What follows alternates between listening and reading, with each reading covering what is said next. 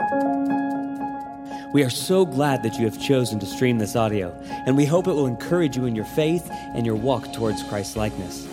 As a side note, we pray that this audio sermon is just supplemental in your relationship with Christ, and in no way replaces the church you are plugged into or the pastor that God has put in your life to shepherd and care for your soul. And so with that said, please enjoy this sermon. We have prayed that God would use it in your life. Heavenly Father, God, thank you so much for your church, Father, for bringing us together this evening. Father, thank you for your word, which is our foundation. And God, we thank you for our King, Jesus, who you have sent to rule and to reign, through whom we have redemption. Father, we praise you for that. We praise you that you are a God who saves. We praise that you continue to work through the nations. Father, we pray even for Skyport City in China, just as everywhere else, we celebrate this new coming season of spring. And we pray, Father, that we'd be able to see those glimpses in your creation that point to you as you give us new life and as you regenerate our hearts through your Spirit. And Father, we pray that we'd be able to use it as a gospel message. That indeed seeds we plant, that they may sprout by your growth. And Father, we pray that you would work in us as we do that. And we pray all of this in Jesus' name. Well, good evening. Welcome to Midweek Worship. We are not continuing. We're concluding our series in Obadiah. This is the final week in Obadiah, and we're going to look at the last 3 verses. And just looking over the whole book, these 21 verses, we can kind of see a couple of themes. Right in verse 1, we see this is a vision from Obadiah, and so this is thus says the Lord. And then in verse 4, we see this what is said is declared by the Lord. We see that again in verse 8. In verse 15, we see the day of the Lord. In verse 18, it says, for the Lord has spoken, right? So this is God working through Obadiah. And then all of this in this giant exclamation point in the final verse, the final line in verse 21, the kingdom shall be the Lord's. All right, and so that is what we're going to be looking at this evening, and that is our focal point for this evening. So I'm going to read verses 19, 20, and 21, and we will begin. Obadiah, verse 19. Those of the Negeb shall possess Mount Esau, and those of the Shephelah shall possess the land of the Philistines. They shall possess the land of Ephraim, the land of Samaria, and Benjamin shall possess Gilead. The exiles of this host of the people of Israel shall possess the land of the Canaanites as far as Zarephath. And the exiles of Jerusalem, who are in Sepharad, shall possess the cities of the Negeb. Saviors shall go up to Mount Zion to rule Mount Esau, and the kingdom shall be the Lord's. Father, I pray that you would help me have the words of my mouth and the meditation of my heart be acceptable in your sight. O Lord, my rock and my redeemer. So the kingdom shall be the Lord's. When you hear kingdom, there's probably many things you can think of. I hope perhaps that one of them might be something like Lord of the Rings. There's some awesome kingdoms in Lord of the Rings and some awesome kings and even themes of kingship. Maybe you also would think of the Chronicles of Narnia. I absolutely love C.S. Lewis, and I think in The Lion, the Witch, and the Wardrobe, we actually see a pretty good comparison of 2 kingdoms. So The Lion, the Witch, and the Wardrobe, this is the most famous of the Chronicles of Narnia, written by C.S. Lewis. And in this we have the kingdom of Aslan, right? He is this great lion who is king of the whole wood. But when we first are introduced to the land of Narnia, we see that it is in a state of perpetual winter. It is always winter, but it is never Christmas. And indeed, that is a sad thing. And it is under the tyrant rule of the White Witch, who claims to be queen of Narnia, that it is always winter. So we see oppression under this kingdom, and we see those who are who are outcasts. We see those who are just turned to stone, right? Being oppressed in that way. And in this first work of the Chronicles of Narnia, there's this character, Aslan. And he gets introduced, and the Pevensey children have no idea who he is. And there comes a time where Lewis is just building this up in the narrative. And they're talking about this great lion. They're talking about Aslan. And you're like, this is great. And then the children have to ask, well, who's Aslan? Right? Because they don't know. But then they begin to see what this kingdom is like. We begin to see restoration happen throughout Narnia. Right? Because spring comes. The snow begins to melt. The great river, which was frozen over, right, begins to run again. Okay? And so we see in this kingdom of Aslan, the true king, we see restoration come. We see redemption of his people as he brings back and fulfills the prophecy of the sons of Adam and the daughters of Eve. We see the talking beast who Aslan created in the beginning come back together in redemption. And ultimately we see a true reign of the land of Narnia. And so we could keep going. I would just encourage you to just read the book. Watch the movie, I guess. But we see this picture of a kingdom. And we also are going to look at that this evening as we think about this kingdom that is the Lord's. And as we think about this kingdom, I think verses 19, 20, and 21 help us to see God's restoration, God's redemption, and God's reign. So restoration, redemption, and reign. All this is grounded, is founded on this kingdom of the Lord. And so the main themes from Obadiah, we've actually seen this really in every message as we've walked through the book, are indeed God's kingship. Brother Doug introduced that to us when we started off this series. It was all about the kingship. It is God, it is the Lord who is in control of all things. We've also seen a major theme of Edom's judgment. We saw that as Pastor Grant and Bryce preached, that there's judgment described from what Edom did, and judgment prescribed from God onto Edom. And last week in particular, right, we were warned of the coming day of the Lord. There is judgment coming because he is the true king. We were warned, but we're also given hope. The coming day of the Lord comes both in life and in death, and salvation, but also judgment. So we saw the warning, but we also saw the message of hope. And so I want to continue to walk down that path that Bryce was faithfully leading us last week. As he was pointing to signs of a coming day of the Lord, I also want to point us to this kingdom that shall be the Lord's. And so first we will look at verse 19 and consider restoration. So again, we'll just read that verse. Those of the Negeb shall possess Mount Esau, and those of the Shephelah shall possess the land of the Philistines. They shall possess the land of Ephraim and the land of Samaria, and Benjamin shall possess Gilead. So that verse is pretty clear. We'll just go ahead and move on to the next one. No, not quite. Let's do some quick geography, and we'll kind of see where Obadiah was pointing us to. So, Mount Esau. This is representative of the land of Edom, right? Remember the descendants of Esau. We've already received that history. This is where the Edomites dwell, and this is southeast of the land. This is southeast of Israel. So then there's also the land of the Philistines. And this is actually southwest of the land. So they're closer to the coast, to the Mediterranean Sea. They're closer to the coast, whereas Edom is over here on the other side of the sea.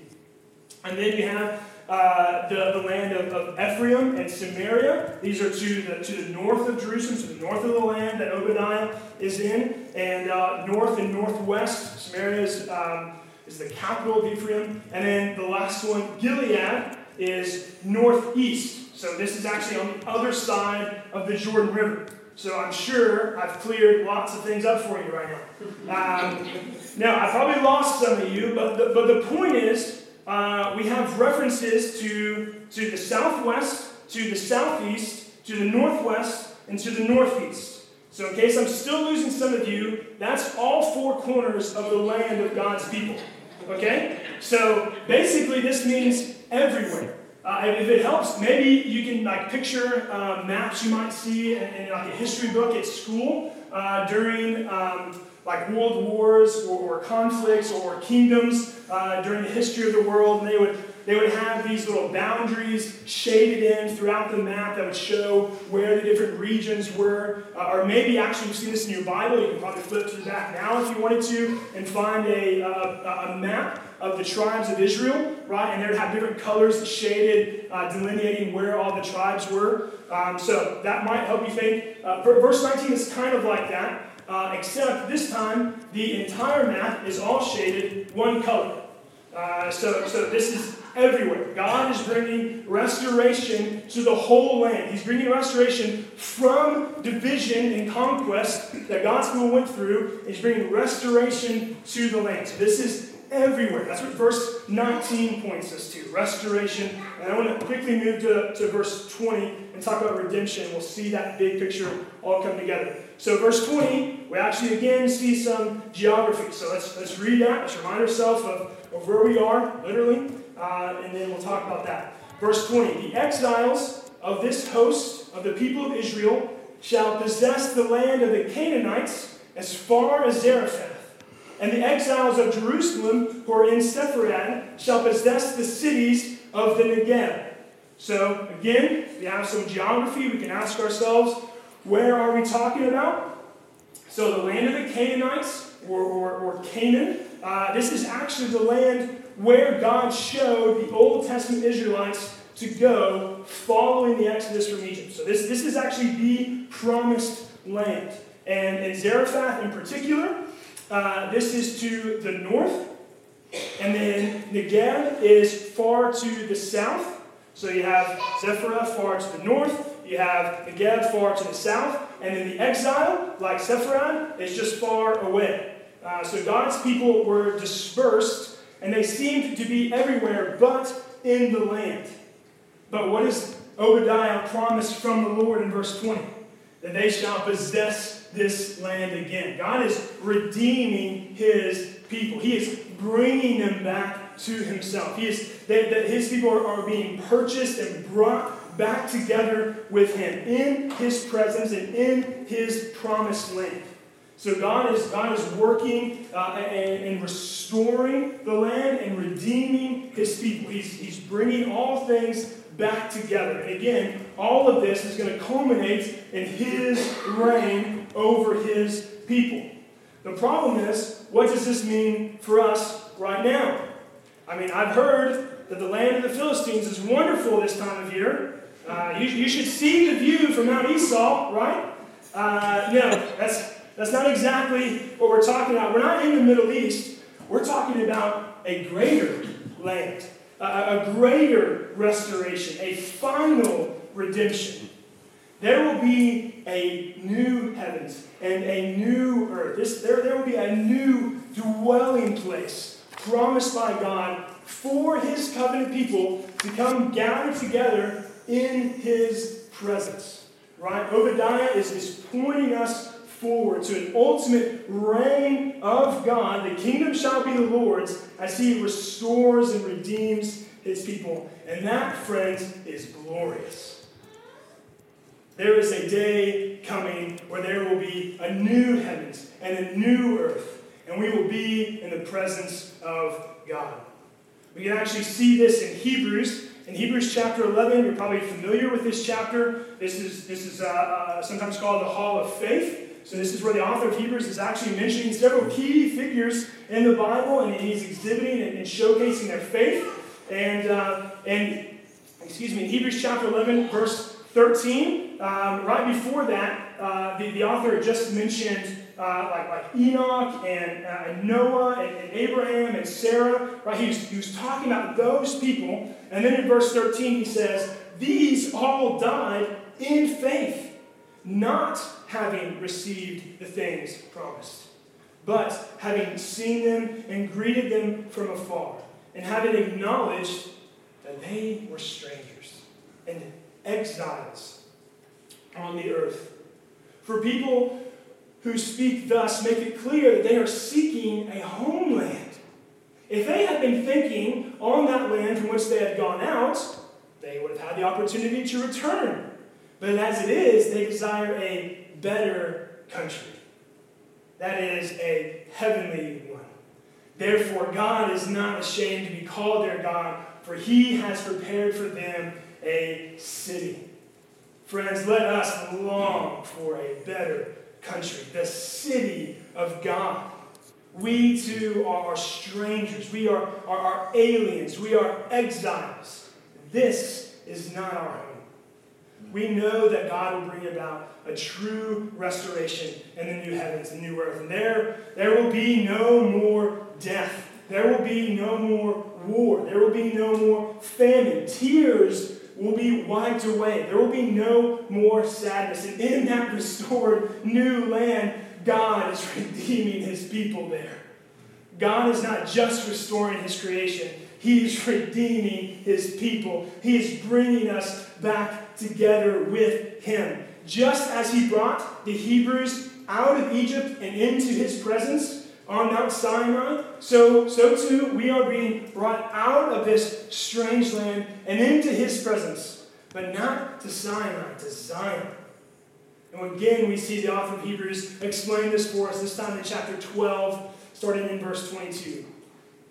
Right before this, the author of Hebrews, he's talking about how you have not come to Mount Sinai. You have not come to that old covenant.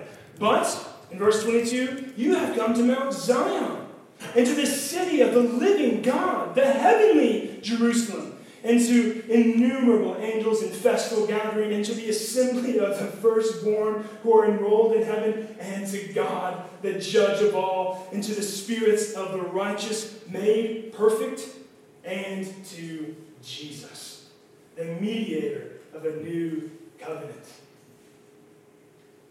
Friends, let us long for that place where the land is restored, where his people are redeemed. A good image of this, one of my favorite Christian singers and songwriters, he writes about this in the song called The Far Country. And this is how he begins the song. Father Abraham, do you remember when you were called to a land and didn't know the way? Because we are wandering in a foreign land. We are children of the promise of the faith, and I long to find it. Can you feel it too? That the sun that's shining is a shadow of the truth. Even the sun and its brilliance and its glory is but a shadow of the true reality of the glory of the true Son who will reign and shine over all of his people in a good land. Oh, friends, and this is how he ends the song. I was made to go there, out of this far country, to my home. To my home. Amen. Oh, friends, indeed that is glorious. And we should know that we are looking forward to this promised land. A shorter line from a song in the Gettys, In Christ Alone, maybe you'll remember, till he returns or calls me home. Let us sing that. Let that just be echoed in our lives. And I just think a wonderful example of that is our dear friend and brother Leo. Pastor Grant actually used the phrase that we probably have all used over the past few days, that he has gone home to be with the Lord. Right? Oh, and yes, we grieve. I had the pleasure of just hearing a few stories, just sitting at dinner earlier tonight about Leo. And it was great. And so we grieve. We know that it is sad. Oh, but we celebrate. We long to be where Leo is, because he is home.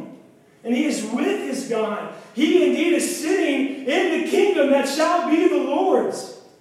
Amen. So friends, do not be discouraged, but have hope. Think about this current land, right? This is where we're living. We can't be aloof, but we can have hope and not be burdened by discouragement. So perhaps it is health issues. We've even prayed for some tonight. Cancer even. Do not be discouraged. Friends, have hope. There's a time where God's will be redeemed, where restoration will happen, where sickness will be no more. With these health issues, right, we're not discouraged, but we look forward to an ultimate healing where we're with God and His people. Do not be discouraged. Have hope. Or maybe it's another type of oppression that is not physical or health, but what you just think is your lot in life.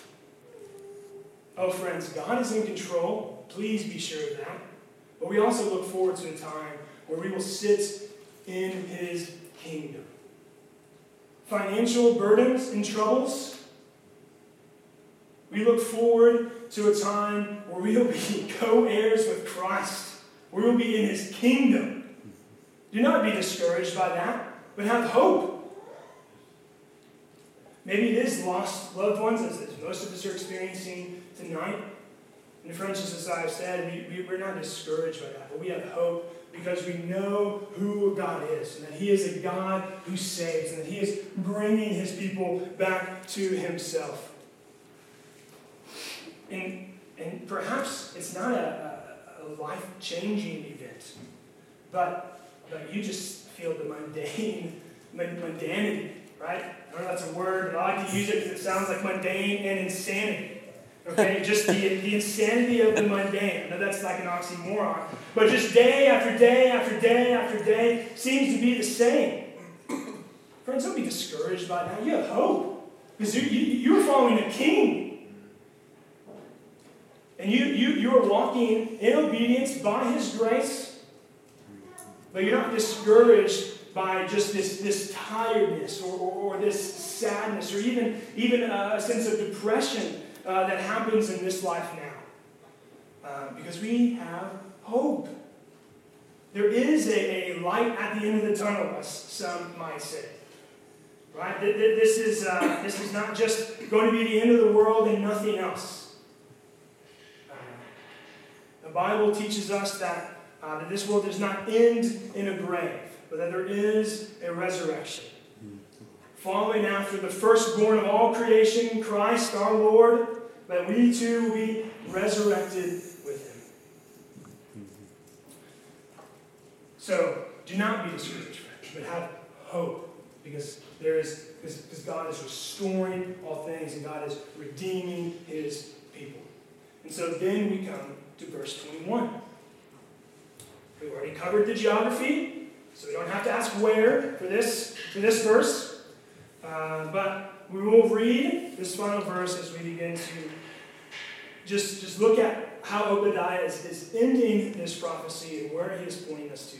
Verse 21, Saviors shall go up to Mount Zion to rule Mount Esau, and the kingdom shall be the Lord's. God's restoration and redemption happen because of who He is and what He has done. So we don't ask where in verse 21, but instead we ask how. How is this restoration happening? How is this redemption happening? Because the kingdom shall be the Lord's. It's because of who He is and what He has done. God gives restoration and redemption because He is the one true God, the King of the world. That coming day of the Lord is for all nations. And because He has come down to be the ultimate sacrifice for His people. And in that, He is making all things new, including you, brothers and sisters. God is King. He is ruler, and He is reigning in this kingdom. This reminds me of Joshua. Perhaps you're familiar with the book of Joshua. This is right after the time of Moses. Joshua comes right after Moses. And so the people are going to finally enter into this promised land. And their first roadblock is Jericho. And so in Joshua chapter 5, starting in verse 13, when Joshua was by Jericho, he lifted up his eyes and looked, and behold, a man was standing before him with his drawn sword in his hand. And Joshua went to him and said to him, "Are you for us, or are you for our adversaries?" I love this answer. Verse 14, and the man with his sword drawn, he says, "No. But I am the commander of the army of the Lord. Now I have come." And Joshua fell on his face to the earth and worshipped. This is not about us, friends. We do not get to ask if God is on our side or someone else's. God is on his own side. It is our allegiance that must be questioned. Are you a citizen of God's kingdom or your own? Are you a resident of that glorious living city of God? Are you a resident of the city of man? Who are you worshiping? To whom do you pay homage?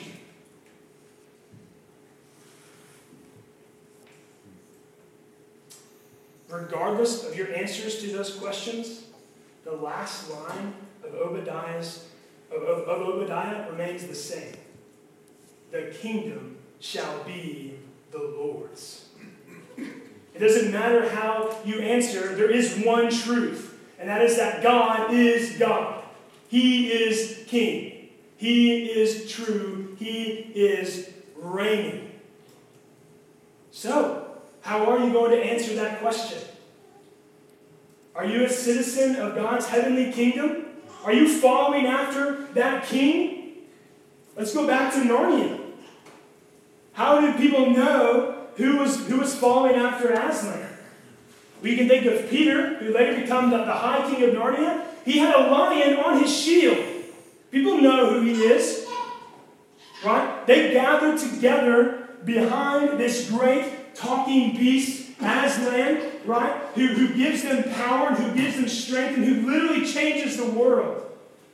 And a common refrain, not just in The Lion, the Witch, and the Wardrobe, but throughout all the Chronicles of Narnia, is right that the Narnians, these great people who just long for Aslan, whether he's there with them or whether they know he's coming back, they always long for him. They say, "For Narnia, for Aslan." This is a common cry. It's so wonderful. They are paying homage to their one true king, and people know it. People know how they are living. So are you a citizen of that kingdom? Or are you a citizen of your own? You think you can be the king or the queen of your own kingdom? You think that you can make the rules? You think that you can do whatever you want with your time, with your energy, with your money? You think you can do whatever you want in your relationships? Friends, that's not true. God has called you to be one of his children. That means that your time is his. What do you read? I'll ask myself this question: what do you watch, and how much do you watch it? I don't think Netflix is a part of God's kingdom, but the Bible is. And getting up early to read the Bible, staying up late to read the Bible. We're all reading the Bible to your children, friends. Are you discipling your children? Do they know whose kingdom you're in? Are you preparing them to be stewards of that king? Who are you worshiping? Joshua fell down to the earth and worshipped. Who are you worshiping? And how long does it take you to do that? Do you have to deliberate? Do you have to think? Let me think about this a second, God. Let me finish this first. I mean, I really like this relationship. It's not honoring to you. Let me just see that out, and then I can turn back to worship you. I just really don't feel like caring for my wife right now, God. Okay? I'll worship you later when I serve her. Friends, that's not how it works. God has called you as his people. He will ultimately redeem you finally, but he is continuing to redeem you now. Whose kingdom are you in? Because the kingdom shall be the Lord's. We actually again see just the prominence of God in the historical context of Obadiah. Again, we've already seen this has been introduced to us. Remember, this is Edom, who are the descendants of Esau, and then God's people, ultimately descendants of Abraham and Isaac and Jacob, right? And so those two brothers, God reminds us, and Paul tells us in Romans chapter 9 that before they were born, he tells to Rebekah that the older will serve the younger. Jacob I love, but Esau I hated. We see that it is God who is in control. It is God who is sovereign. God was judging the acts of Edom because he had not called them. God's restoration and redemption of his people is because he made them his people, not because of who we are or what we have done. Perhaps a good reminder of this is as we think about the book of Obadiah, yes, indeed, Edom is being judged, and rightly so. But most likely, they're being judged, right, because they're for Israel's enemies. At the same time, God's people are being judged for their disobedience and unfaithfulness. God is the king. The kingdom shall be the Lord's. Does he restore the land? Does he redeem his people? But whose is the kingdom? The kingdom shall be the Lord's. The kingdom is not Israel's. The kingdom is not Judah. The kingdom is not Edom's. Friends, the kingdom is not yours. The kingdom shall be the Lord's. So it's not all about you. But as we look forward from Obadiah, when is God's kingdom inaugurated? When is this ushered in? When Jesus, the promised king of David's line, comes in life, death, and resurrection. Oh, it's not all about you. Oh, my friends, God does care for you. God sent his son for you. If God is for us, who can be against us? Jesus died on the cross in your place for your sin. It's not all about you, but praise God that he continues to work in his creation and through his creation. Because just as the kingdom is the Lord's, we know there is a Savior. There is one true Savior on Mount Zion. He is ruling and reigning, redeeming his people and restoring all things. And that one true Savior is King Jesus. So yes, this means that you do not have to be discouraged because we have hope for a future and final redemption. But this also means that you must live with Christ as your King now. He is ruling and reigning. And if Christ is your King, I don't just mean that you get to make that decision alone in your head. I mean that you profess that. You cry out for Jesus, for his kingdom. The church knows it. Your friends know it. People who aren't your friends know it. Live as Christ is your King now. So, I am coming to a close. I have one final exhortation that I want to give to my brothers and sisters in Christ. We are servants of the true King. I just want to look at verse 21 one more time. Notice in verse 21 it says, Saviors, plural, shall go up to Mount Zion. So we know that there's one ultimate Savior or deliverer. But Obadiah seems to refer to multiple. And maybe the best way to think about this is actually we can think about the book of Judges. And so it's the same time, right, that God raises up saviors or deliverers for his people, and they bring about